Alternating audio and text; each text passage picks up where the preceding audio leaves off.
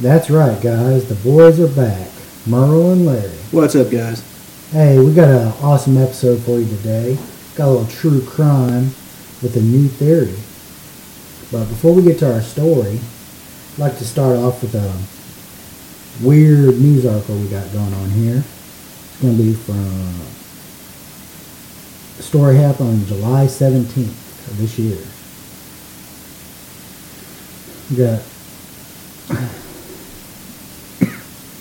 This says, bear attempts to steal trash dumpster from Colorado pot dispensary.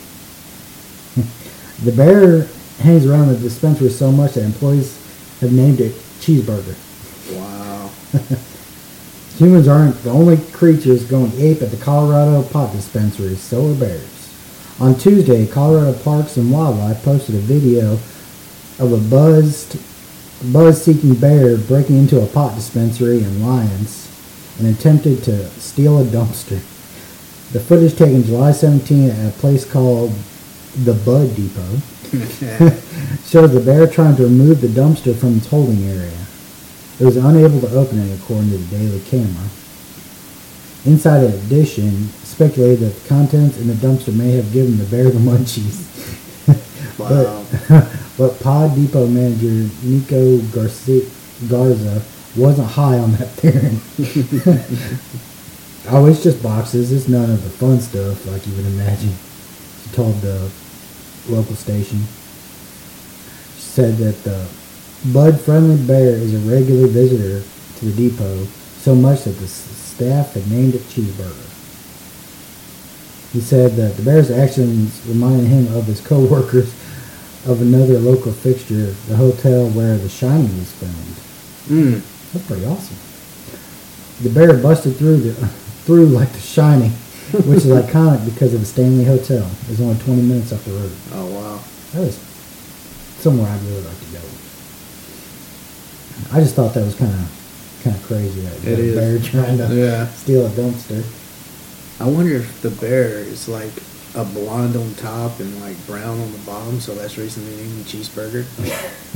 So yeah, could be. It says everybody wants to work at a cannabis shop. He's just showing initiative. That's it. But yeah, I just want to get that little story out of the way. But we've got a really awesome episode today, guys.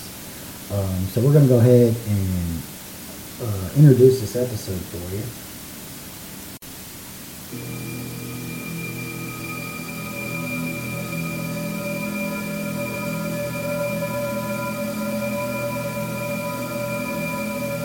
Torture chambers, secret passageways, vats of acid, and deadly vaults.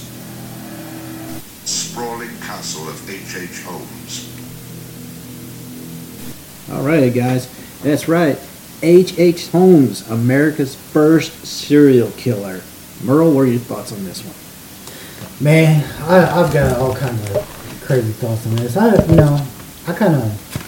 knew a little bit about it, before I started researching this, because, I spent a lot of time just, watching movies and, TV shows and stuff. Yep. And, every once in a while you get like a History Channel or some kind of special, true crime really, jumps out at me. So, finding out is, hey, it's America's first serial killer, so right. So, something, kind of really caught my interest. Well, it's also kind of close to where you're originally from. You're from Indiana originally, right? Right, yeah. And Illinois isn't that far, it's... Right. Yeah, I only lived like 50 minutes out of, Chicago. So, see, that's... It's kind of close home, to you. Yeah. But, this happened back in, 1888, 1889, in that time frame? Somewhere like that. So... but we've actually done quite a bit of research on this, guys. But it actually, for H.H. Holmes, actually started back in 1861 in Gilmanton, New Hampshire. But H.H. Holmes wasn't even his real name. No, he was actually born Herman Webster Mudgett. And that was in Come on, help me out. I can't remember the state. New Hampshire. New Hampshire. Yeah. That's right. Okay. Yeah. His family was actually the first white settlers to that town. Okay. So, or township, however they want to call it. He, when he was little, he was raised, with a strict religious Yeah. studies, and, but his dad was kind of, an iron fist kind of dad, Mhm. He got quite a bit of whooping, Yeah. stuff like that. But, he excelled in school, but it kind of went on the other side, he was kind of bullied and he was constantly being tortured. And one instance, a bunch of kids dragged him into the local doctor's office or clinic, and he was forced to confront, a real skeleton. Right. And he said in his autobiography that they actually cured him of his fears, Mm-hmm. and they actually led him into adopting medicine. That's Right. how he decided he thought about becoming a doctor. So, growing up, after a year, he started off at the University of Vermont. And after Right. that first year, he enrolled at the University Medical School, University of Chicago Medical School. Yeah.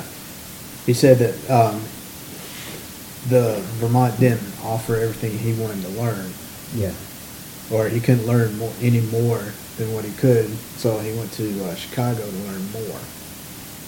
And he was only in his 20s when Yeah. Yeah, 'Cause I he mean, was born in he- 61, and he enrolled in medical school in 82. So, Yeah.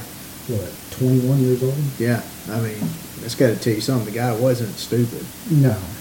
and But what's unique about Holmes compared to most serial killers? He actually, finished school, yeah, and actually, graduated, from medical school. well, that's like Bundy. Bundy was intelligent. Right. He graduated school, he graduated college, and with a lot of serial killers that have a high degree of education, Hmm. they're just, their brain works on a totally different wavelength than everybody else. Right. So, and they say that we were talking about the being the first serial killer. The murders that happened later, Hmm. they say it wasn't even his first ones. That there's a mystery that goes back to his cousin. That on one documentary that his cousin met a untimely and weird death. Huh. I think it was like a drowning or something. Yeah. But they said that it shouldn't have happened the way it happened. Right. So and that's when he left home the first time. Oh, okay. It's because of that mystery. And then they said that he started to have feelings for his cousin, and they were so young that the folks didn't want any of that going on, so Right. he had to leave again.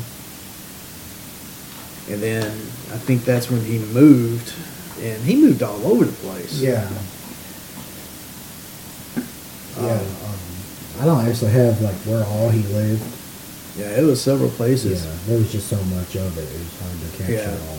And then, he would meet up with some people, and he would leave town, and then people wouldn't see those people for a while. And then there'd be no sign of them after he left. And they would be like, well, he was boarding at so-and-so's house. Mm-hmm. Well, the owners weren't found. And to this day, some of them still haven't been found. Right. There's still, and there were some bodies on one documentary at a place where he stayed, where they found some bodies, but they were trying to figure out how the people died. Right, because back then you didn't have Forensics like Right. we have now. And it was like 2 little kids and a woman, if I remember right on that documentary. and they've been trying to figure out how they died and what the cause and everything was. And some of it looks like blunt force trauma after they were sedated. So he had the possible chloroform or something like that. So he put him to sleep, and then is when he dispatched him. Gotcha. Which was his motive. Well, not motive, but that was his thing. Later on, when he was doing his murders, he always put somebody out before he killed them. Right. It was never while they were alive, ever. Right. So I couldn't, that says something right there. That's just premeditation, period. When you sit there and go, well, I'm going to euthanize somebody, then I'm going to dispatch them. That's just premeditation all the way. Right. So what else did you find out? Well, he graduated from medical school in 1884. Right. So he was only in medical school for 2 years. Yeah. Well, the 2 years that followed that, he traveled around the country, and he's basically a con artist. Okay. He kind of perfected his skills in numerous states. He was a store clerk. A drugstore clerk. Okay. An asylum attendant. Wow. So he actually worked in an asylum. A teacher, and of course, a doctor. Okay. And later on, to kind of keep from everybody, all his creditors and stuff like that, looking for or finding him, that's when he changed his name. Okay.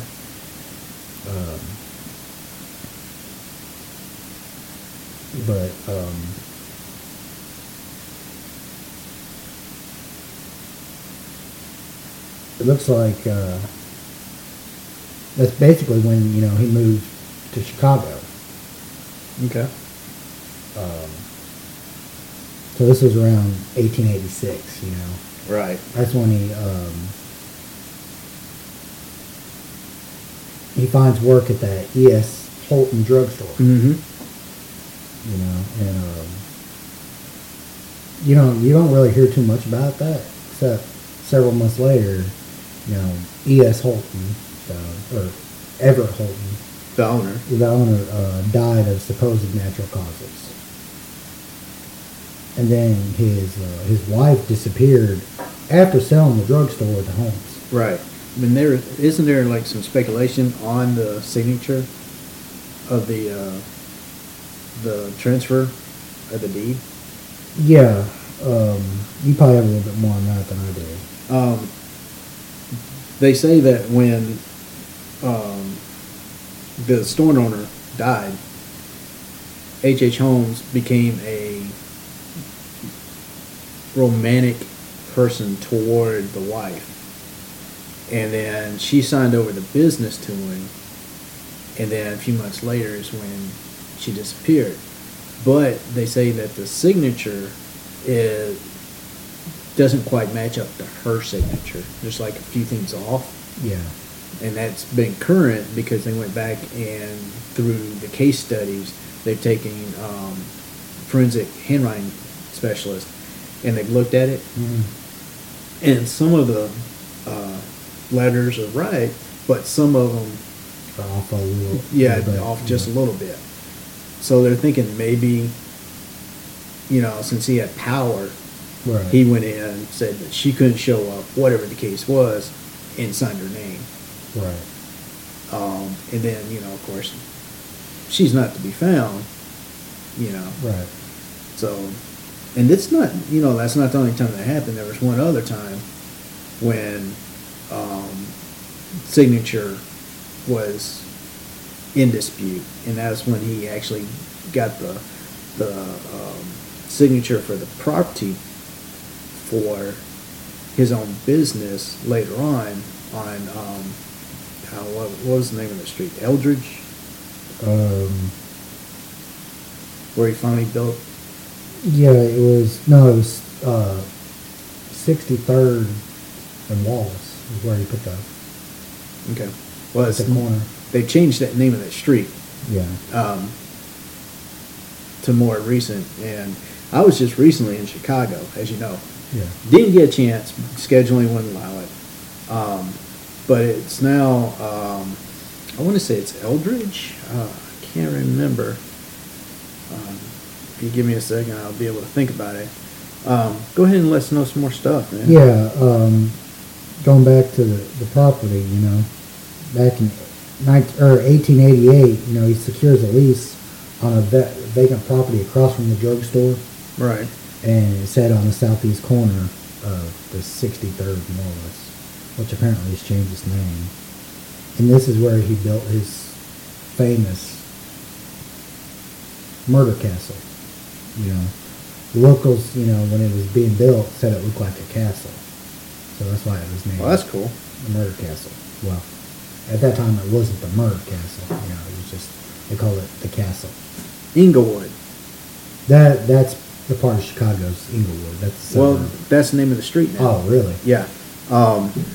That street is now called Inglewood. Okay. And right behind the lot where the castle, right, the lot's still there, but right behind it is Inglewood Post Office, right. Okay. Which is kind of unique. Yeah. But yeah, all it is just a small little green lot now. Yeah. So. But the castle wasn't like the first floor. First floor was like it was. It was a business, wasn't it? Well, it had several businesses. It had a drugstore and a restaurant. And, okay. I think I actually wrote some of that stuff down. I don't remember.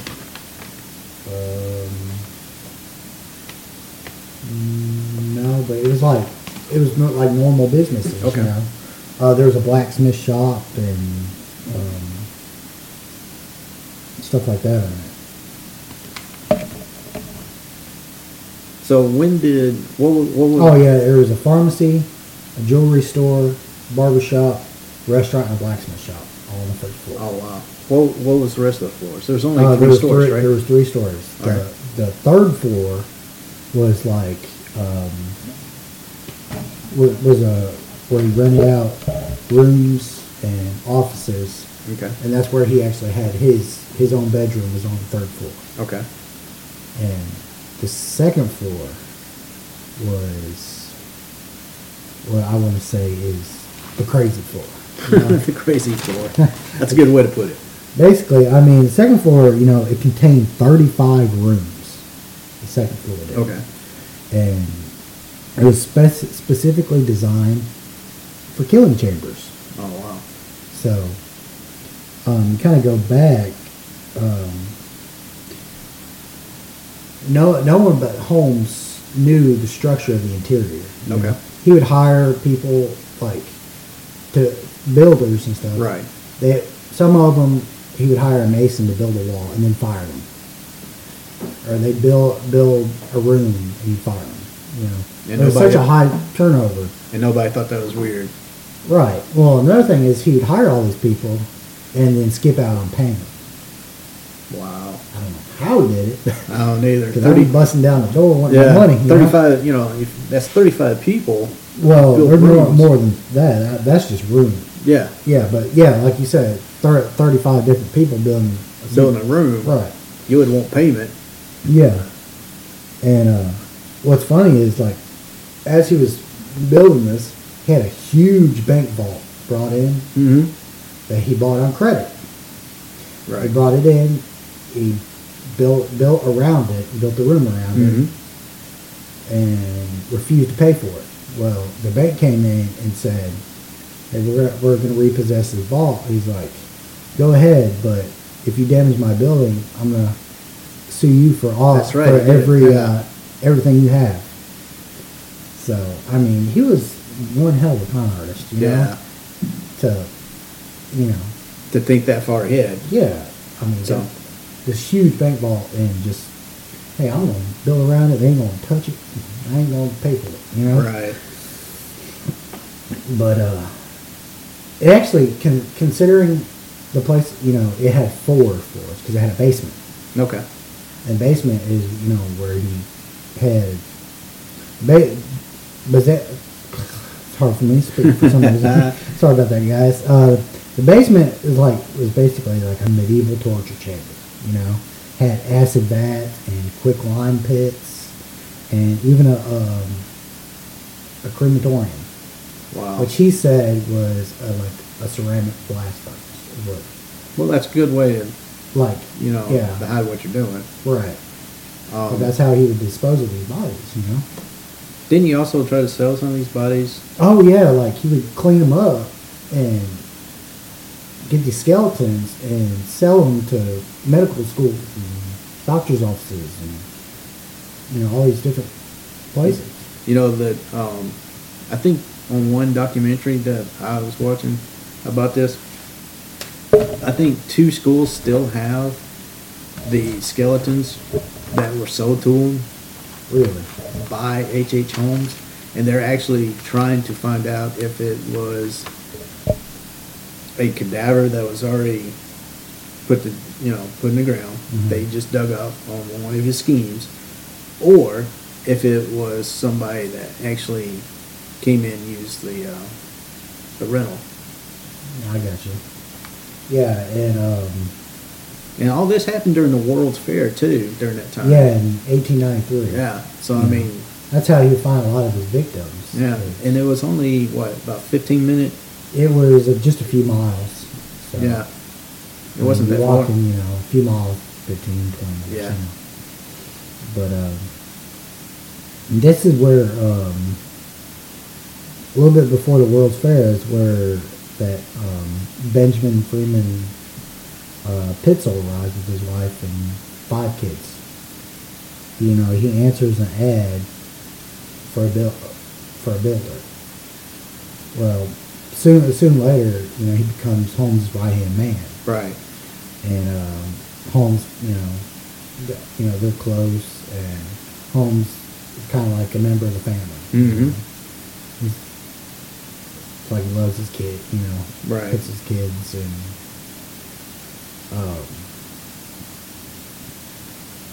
And what was funny, during the World's Fair, he'd use his kids to go, he would take them to this World's Fair, and he would con the elderly women into coming back and, saying, hey, you can stay in this, in the room, right. Giving them a room for the night or whatever, Because you got all these people coming in from all over this World's Fair.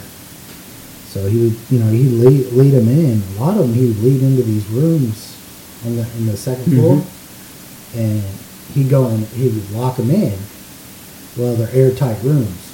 He'd go into his office where he had a control panel and open up gas vents. Oh wow! So he would, asphyxiate them. Right. And he had a chute that led from the second floor down to the basement. So he would just drop them down. Right. So Excuse me, there is a message for you. Hey guys. Hey, Jarvis. Let me silence that. Sorry, guys. This is what happens when you're not going to do a whole lot of editing. But he would, and then he would use those, clean up the bodies and sell the skeletons. Right. I think there was one thing I had seen that he even sold a. Oh, this came back to where in 1890 his that Julia Connor, Right. became his mistress and moved into the castle with her daughter. And this is where she became pregnant, which this is the part that I kind of made me think. She became pregnant and wanted to get married. And Holmes agreed to marry her only if he could have performed an abortion. Well, when you perform the abortion, and after she agreed, Right. her nor her daughter Pearl were ever heard from again. Kind of weird. And a week later, it's where he sold a cone articulated, which means you can move Right. around, skeleton to Henneman Medical College for $200. See. And $200 was a lot of money Yeah. back then. 'Cause Yeah, it is. I seen like on one of the documentaries they were showing like he would purchase these like furniture and stuff for these rooms Mhm. on credit.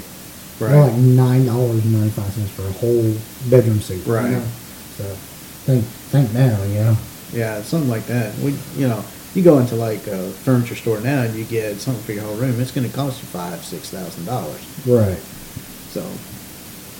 So when was the castle? When did the plans for the castle get built? I mean, designed. No, he finished the plans in 1888. All right, and when did they start building? There's kind of a period in there where you don't hear anything. Exactly, and that's the theory part I want to get to with you. And with that theory, Well, yeah, go ahead. all right, with that theory,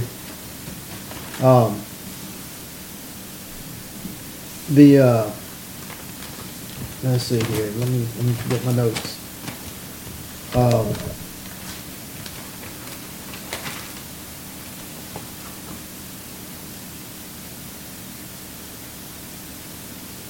right, when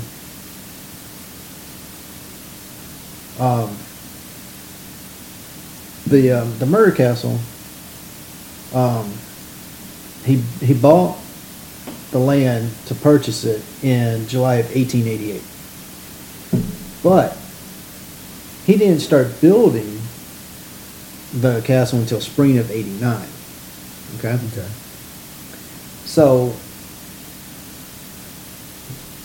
during that 1 year, there's no record, like you said, of Holmes being in Chicago. He goes quiet. Mm-hmm. And the theory is, and this is from his own great-great-grandson, has come out with a theory that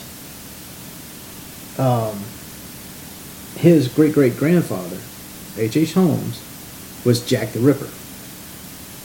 And there's kind of some evidence to support that. Right. And Yeah, that's where I kind of, read, he had finished his blueprints in August of '88. right, Well, not long after, or about this time, Jack the Ripper started prowling the streets of London, Yeah. and see, a lot of people thought H.H. Holmes got out of town because of all the creditors. Right. Well, yeah, that could be it. But there, Jeff Mudgett, who is his great-great-grandson, Mm-hmm. was doing, inherited his great-great-grandfather's diaries. Okay.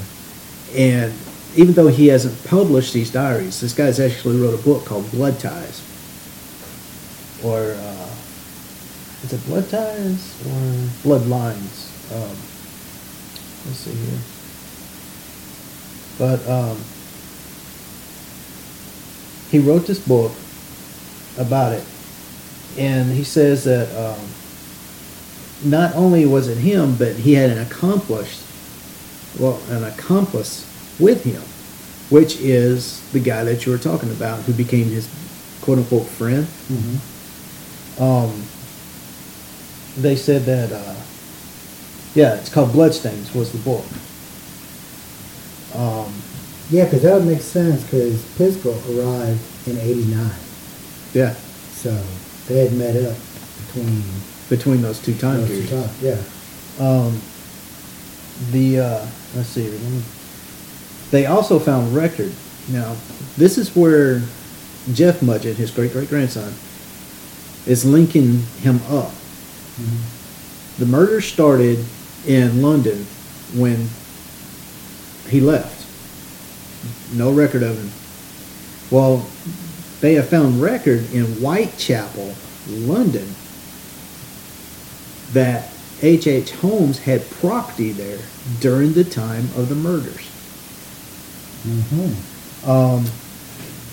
It says that Jack the Ripper's hunting ground was in Whitechapel neighborhood of London. H.H. Holmes was connected to Whitechapel through a friend of his named Edmund Buckley, who is a friend of his from the University of Michigan when he went to medical school. Right. Buckley came from a wealthy Whitechapel family. Buckley and Holmes were partners in crime, is what they're saying. They ran insurance scams and sold corpse to medical facilities, which was not uncommon in London back in the 1800s. People had to make money. Right. According to census records, now this is where it's coming from. According to census records, Holmes had a residence in Whitechapel, and he got caught trying to sell a cadaver to a local hospital, and a complaint was filed against him. And that was during the time of these murders. But his great-great-grandson went and looked at the shipping manifest during the time frame. Right. Holmes' name isn't even on the shipping list, but one of his aliases is going to and coming from. It doesn't list what it was, but he had the medical knowledge to do the murders because he was a medical student. Right. He graduated. He knew what a listing knife was, which is the knife used for dismemberment. And he also, he had a knowledge of the anatomy. There is also, now this is something else that's weird, the Dear Boss letter that came from, quote-unquote, Jack the Ripper. Right. All right, people have been trying to solve this mystery forever, and no one's ever really going to know but they have taken, again, forensic handwriting specialist and compared letters and everything from H.H. Holmes, different letters in his diary, and compared it to the Dear Boss letters Right. that Jack the Ripper wrote to the police. They compared the handwriting. They're identical. So all this information is where his great-great-grandfather is getting the theory that his H.H. Holmes, his great-grandfather, or great-great-grandfather, was Jack the Ripper. And he even said in the diary, which, again, he hasn't published, he hasn't given photocopies of, or anything like that, that he actually, in the diary, says that he killed women in London with a partner. And it said that in the research, it says that Jeff Mudgett won't release the diaries because there's no statute of limitation on murder. So if something comes up, Scotland Yard can come in, claim the diaries, and they could be lost forever.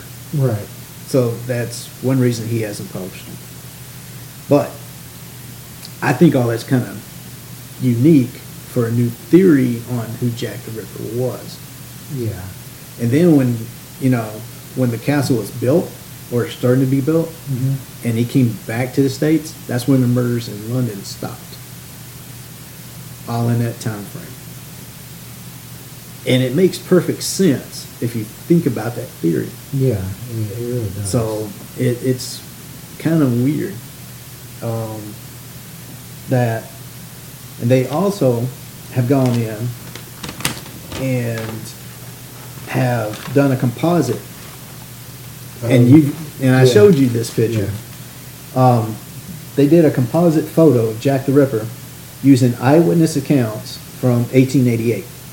And there was some eyewitness accounts of a guy right before the murder happened that people saw. And Scotland Yard in 2006 went in and did a composite, taking all the information, bam. This photo, if you would put a bowler type cap on this guy, looks almost identical to. Oh, H.H. Holmes. Yeah. Yeah. And it is so weird. And even the eyewitness accounts say that it was a short guy, stocky build, and that's H.H. Holmes' description there, because Right. everybody said he was a short, stocky guy. Right. And in London, there's not many very short, stocky people. They're kind of, during that time frame, they were all tall, slender. Yeah, tall. Right. Yeah. So, I mean, all these new theories coming out, and this is the best one yet. Right. And it's interesting that it's, Holmes's, great grandson. Mm-hmm. That they started compiling all this data.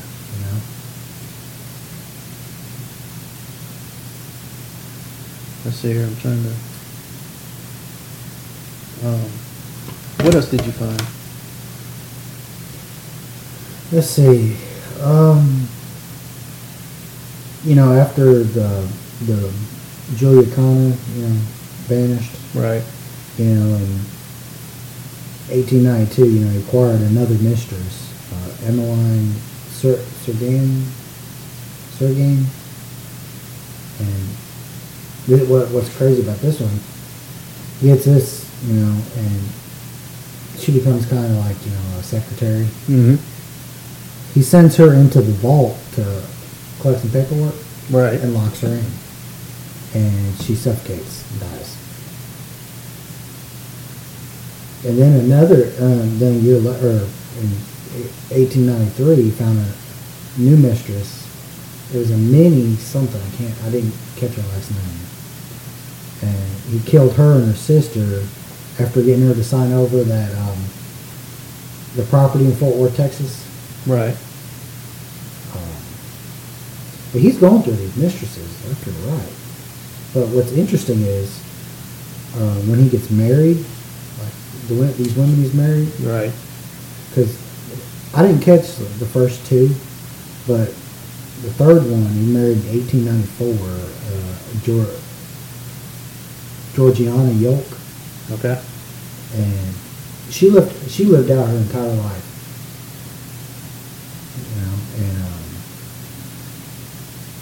But in 1893, like before he marries this woman, Holmes and Pitzel, they leave Chicago and travel around for several months, going all these different states and committing different frauds. Mm-hmm.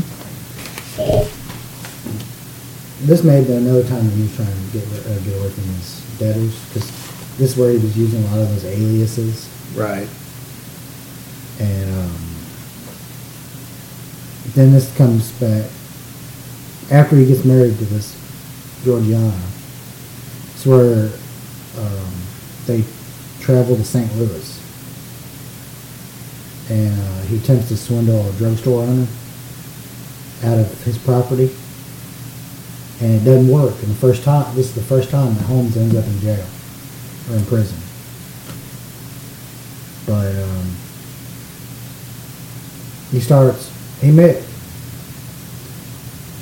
what's interesting is while he's in prison, he talking with his cellmate, and tells him about this elaborate plan for him and Piskel to how do you call it, fake Piskel's death to collect insurance money in Philadelphia. Well, while he's doing this, he gets bailed out by his wife. He's telling her all kinds of lies for her to bail him out. I guess because of what it was, she just had to bail him out. Right.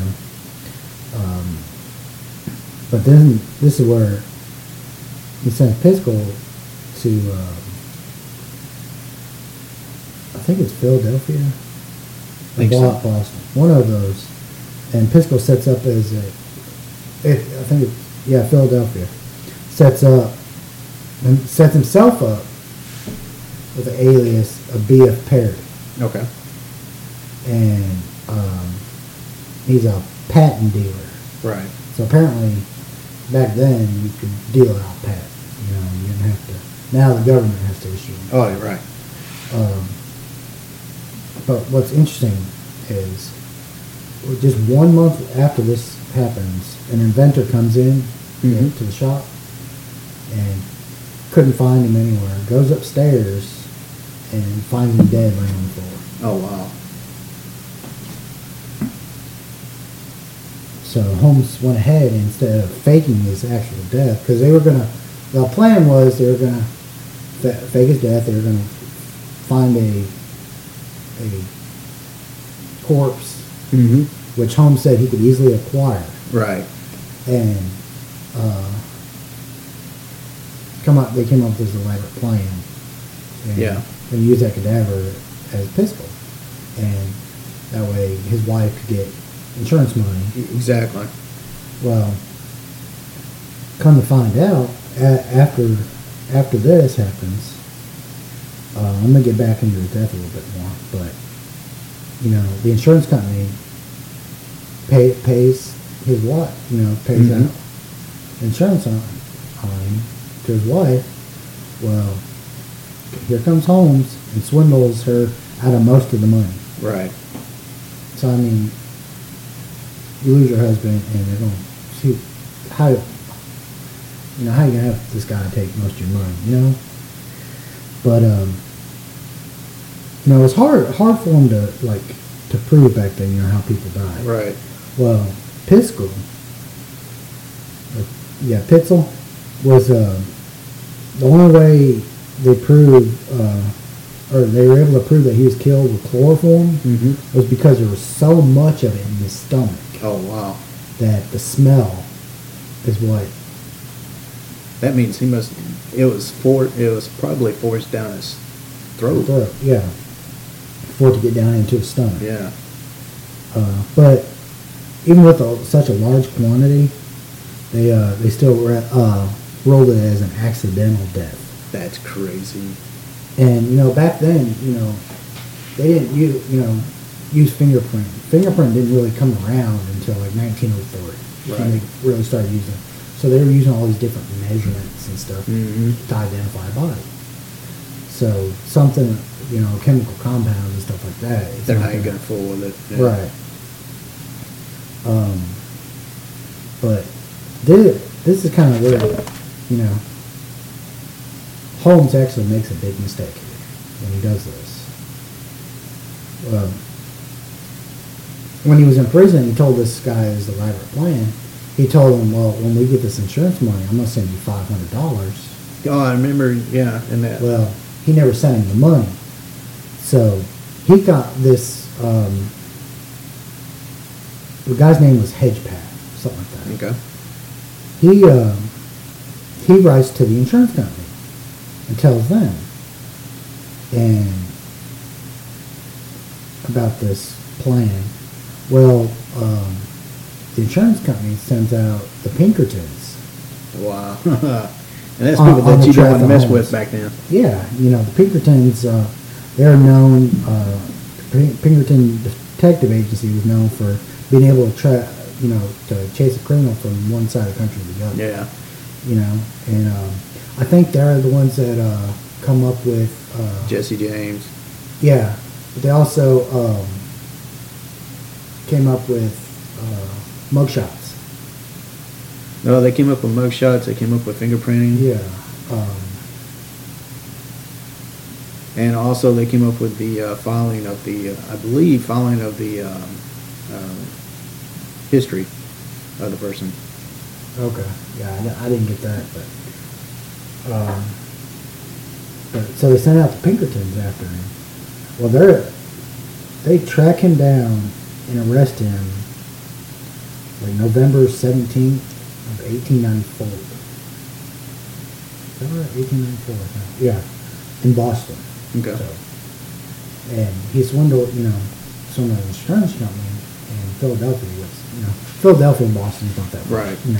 That makes a difference. But they transport him back to Philadelphia to Monuments prison. Right. And he pleads guilty to fraud of the insurance company. Well, he also, they find out about something else. I can't remember the exact details. And then they want to charge him for murder. So then he confesses. Well, this is we're getting into that. He during this time he's traveling around. Well, after he swindles the wife out of the money. Right. Well, he said it's not safe for her to travel around with these 5 kids. So he Right. takes 3 of the kids and he's Oh traveling yeah, around because the country kids come with up them. missing. Right. Yeah. So the second oldest, the one that's traveling with him, the oldest one that's traveling with him, daughter, is writing these letters to the mother. Right. Well, Holmes never sends them. Okay. So they, while he's in prison, they find the letters, and a detective, Frank Gaia, Okay. he travels around for months using these letters, and he locates the bodies of these 3 kids. Wow. And so after they find that, and it was July 19th of 1895. They enter getting all this information. They enter the murder castle, the castle, Right. I guess, and went down to the basement. And that's where they found these acid vats and lime pits, and they found human remains down in there, and I think it was human bones, and bloody women undergarments. Right. I know there was personal belongings found. Yeah, and they said wooden dissection tables that was saturated with dry blood. Right. And everything's interesting about this whole story, But they said 50 missing people, like from the World's Fair and all these other things, were traced back to the castle. Right. And so that's when Holmes, they started calling him the monster of 63rd Street, and the torture doctor, and there was another one, Modern Bluebeard. Right. So this is when he, they get all this stuff on him, and that's when he, Gets charged for murder. yeah. Yeah. He only confessed to 27. That's still a lot, though. Yeah. I mean, back then, 27 Yeah. murders is a lot. Yeah. But yeah, he actually confessed to 27 murders. Of course, there was a lot more. Right. But, I mean, if you're sitting there facing death already, going, yeah, I killed like 3, Why not 27? 27, what are they going to do, right? Right. So, it's like, I'm not going to tell them anymore, I'm just going to leave it at 27. But, at the same time, this is what's weird. Even though nobody can hear it, and I wished that they could find a way to transfer it to some kind of a backup system. Right. There's an actual, and this is what's crazy, there's an actual Edison photo cylinder. And what they did is they've actually taken it's a cylinder, and they interviewed H.H. Holmes. And it's got his actual voice talking about some of the murders in the murder castle and how he did it and everything on this cylinder. Well, these cylinders are so old and fragile that the guy that actually owns them doesn't want to pull them out and hook it up and play them Right. due to something might happen, which is understandable. Right. But if there was some way they could take all these old cylinders Safely. and safely transfer them over to electronic digital, Yeah. there's so much information on these cylinders that it would be amazing. And just hearing H.H.'s, just hearing Holmes' voice itself talking about it would be Right. something itself to hear. And then, while he was in prison, they said that people went into the murder castle. They actually, eyewitnesses said that they saw people going into the murder castle while he wasn't there, and it caught on fire. Right. See, kind of stepping right before that, Mm-hmm. that they were wanting to make this like a murder museum, Right. a tourist attraction, Mhm. basically. And that's when, not long after that, they seen these people go in, and then the place catches fire. Right. And it stayed gutted for till 1938, wasn't it? I think so. And that's when That's when they tore it down. The city went in and Right. tore it down. But they've never built anything actually. Exactly. On that property. From some research, some of his family still own that little lot of property, even though back then it was common law that if a person was convicted of murder, Mhm. they lost all possession. Right. But somehow or another, it fell through a loophole, and they're saying that some family members or still own that little lot, and that's the reason why they can't do anything with it. Right. So, I got you. but go ahead. Oh no, I was just gonna say, while he was in prison, that's when he wrote his autobiography. Yeah, And he timed it Holmes's own story. That's what he named it. Was Holmes's own story. need to find that. Need to read it. Yeah, I know. I've been trying. I go to these different bookstores trying to find. I think I'm gonna go to Books a Million, or no, Barnes and Noble, which is our local. Yeah. I think I'm gonna see if they can get it, and I'm gonna order it. And I'm gonna read it. I mean, that would be interesting. Yeah, to get I in think- his own mind, but then again, you've got to take what he's saying half with truth and half with crap, because I mean, yeah, it's his own autobiography, but you don't know. I mean, the guy was a con artist, Right. so you don't know if he's sugarcoating some things and telling the truth on the others. Right. So it's one of But those. yeah, and in September of '85 when they set his trial date. Okay. For the murders, and it actually began on late October, Mm-hmm. October 28th, 29th, something like that. And he's found guilty of first-degree murder, Right. and he was actually hanged on May 7th of 1896. So, Tell you something weird about his burial plot. mhm, A typical burial plot, you got your headstone. right, Right in front of it is 7 feet or 6 feet is where they put the casket, right? right, H.H. Holmes had already thought his burial plot and gave directions on how he wanted to be laid to rest. mhm, You've got his tombstone, right, but his coffin is not exactly in line with the tombstone. It's actually off to the side of it, and it's not 6 feet in the ground. It's actually, I think they said like 10 feet down, and there's like a concrete layer over on top of that to keep people from being able to dig Dig him him up. up. Yeah, I mean, and that was already pre-thought of. yeah. So, I mean, he knew he was going to get caught at some point. Yeah, he had to know, and for this guy to go, okay, I'm gonna die of natural causes instead of in say like in London, he knew he wasn't gonna get caught in London apparently because he already planned all this out in the States Right. on his burial. So that tells you something about his mentality there. Yeah. And he's already thinking, okay, I'm going to get caught. I'm going to just make it hard for the next person.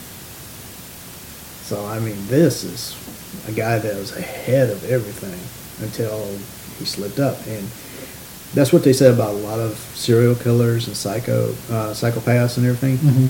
It's not people catching up to them on good detective work and stuff like that. And they are good detectives. I'm not taking Right. it away from law enforcement. But most of the time, it's the killer or the psychopath that slips up. And when they slip up, that's when they get caught. Right. And that's the case right here. I mean, yeah, that's kind of like, Zodiac. Yeah. Nobody's ever, still to this day, has not No. figured out the Zodiac. And that's because So he hadn't slipped, never did slip up. No.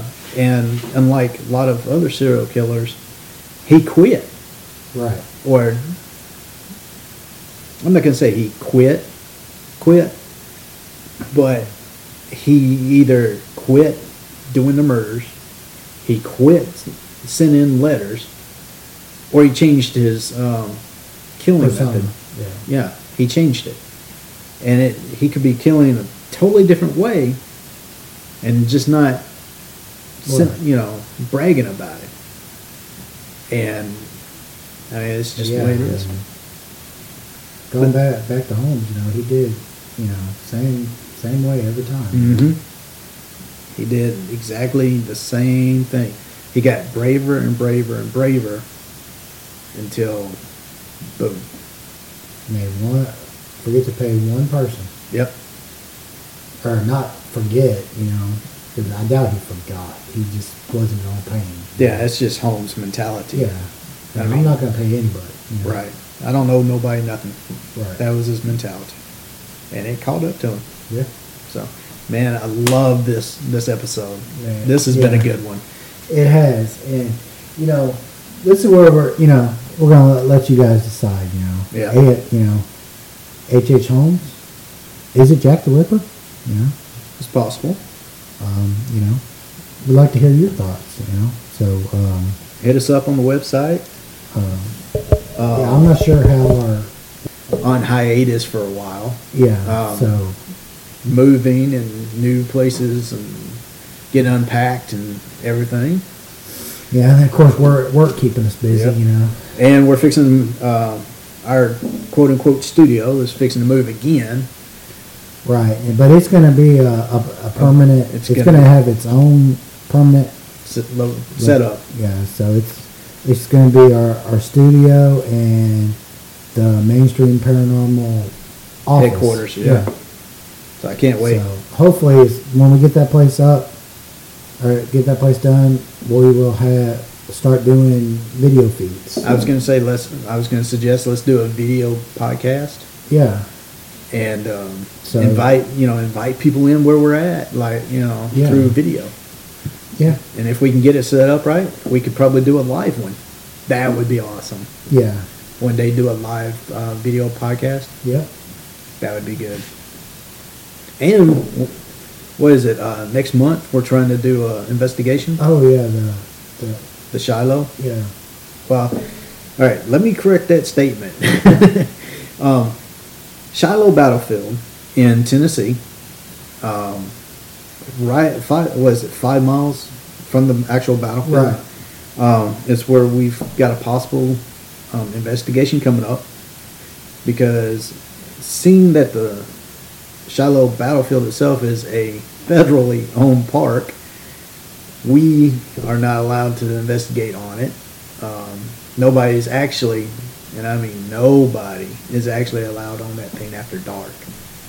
Which, yeah, I think they close the gates at like 6 or 7. They do.